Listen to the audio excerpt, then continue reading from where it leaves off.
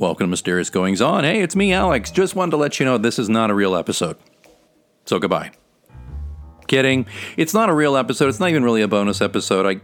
I don't know what you call it. This is an update episode. So we're in the midst of season 4. Had some great interviews so far. I hope you're enjoying it. The downloads show that we're getting a lot of great new listeners, and we're so pleased. I just want to thank all my guests again. Just check the feed for everybody. If you have not listened to the most recent episode with Jamie Green, public policy expert by day, guitar god by night, you got to listen to that. There's some great insights, not just on music and that kind of thing, but also on some public policy stuff that's really fascinating. And of course, don't forget the interview with Mary McKenna, a broadcast veteran, and Dwayne Hollick, who's a great photographer, Brian Hutton, a food service product designer, Pete Doolin, chef, raconteur, food writer. There's just so much going on here. I'm just so excited and so pleased with all the interviews. I've got a few more in the hopper for the rest of season 4, which we'll pick up again very shortly. But just for this week, I'm taking a little breather. Got a lot going on, and like I say, I'm trying to get things arranged, and I'm trying to get the new John Pilot mystery story out, the new one. It's going to be, I'll just tell you real quick, I'll give you a little hint here. I'm not going to say the title just yet, but there's going to be a cover reveal and a title and all the details coming up shortly. But what I'll tell you is that it is about 14,000 words, so it's not even quite a novella. It's really a very long-form short story, but it picks up right where Pilot's Rose left off. And I would say, I could possibly say that it will be the precursor to the next full-scale novel, which I am going to begin working on very shortly, and I'm excited about that too. My editor was pretty excited about the story when he got it. He was like, "Here we go. This is how you pick the stories back up again, you know." So, writing a series is not a sprint; it's a marathon, and so I'm just pleased that I haven't run out of gas just yet. So, very excited about that. But more details on that coming up. So, I guess I was going to wait, but I guess I could tell you I'm very excited about October. Okay, I wasn't going to do this, but I'm all right. I get in front of a microphone, you know me, I can't shut up. Okay, I will tell you this real quick. Have you ever wondered where the whole John Pilot mysteries came from? Have you ever wondered what inspired that? Some of you who've been longtime readers and are on the John Pilot Mysteries Facebook page and follow us there have probably seen some stuff about this, but it's all based on a true story. I've been asked to give an interview about where and how it all started. And so coming up in October, in addition to some other great stuff, there's going to be an interview with me about the John Pilot mysteries, which are based on a real-life incident that's in 1950 that began with a gunshot in 1950, and believe it or not, in its own way, kind of continued all the way up until another gunshot in 2010. So if you want to hear some pretty frank stories behind the stories, it's coming in October. It'll be right around Halloween. So there. Okay, the cat's out of the bag. Beyond the new book and beyond new content and all this, we have the origin stories are coming your way. I haven't done the interviews yet, but I'm looking forward to doing it. I'm a little trepidatious about it, to be straight up, because it was inspired by real events and real people that will be mentioned, and I try to always be respectful of that.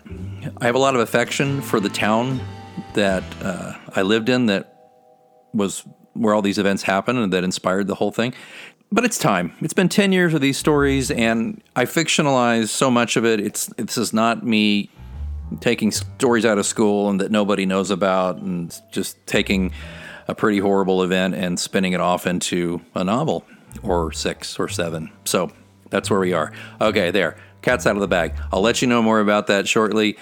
Don't forget to visit the show page, mgopod.com. Also, really could use some reviews for some of the books on Amazon if you get some spare moments. And, of course, just go to amazon.com and, search J. Alexander Greenwood or John Pilot Mysteries. You can find stuff there. If you're onto Alexa, I'm updating the Alexa skill for Mysterious Goings On. Just go to amazon.com. There's a link in the show notes, but you can go to amazon.com and look for Alexa skills, Mysterious Goings On, and you'll get some updates of stuff that you won't find anywhere but there. It's just a little bits of tidbits, trivia, that kind of stuff. I'm trying to update it 5 days a week. Some weeks I don't, some weeks I do.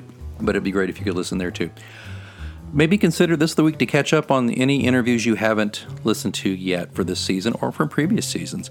Don't forget, beyond season 4, we've had a season where we have interviewed a bank robber. We have interviewed a Grammy-balloted musician. We have interviewed other writers like Eden Bailey, Jason McIntyre, Michelle Stinson Ross. There's just On and on and on. There's so much content there, so much for you to dig into. And I guess I'll just ask for a review on Apple Podcasts or wherever you get your pod, if you wouldn't mind. A good 5-star review helps other people find the show. Okay, I think that's all I have for you.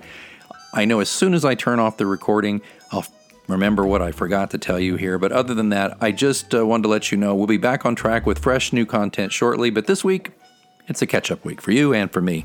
I'm going to let you go now. Thanks so much for indulging me as I let you know what's going on for this week. And until next time, keep reading.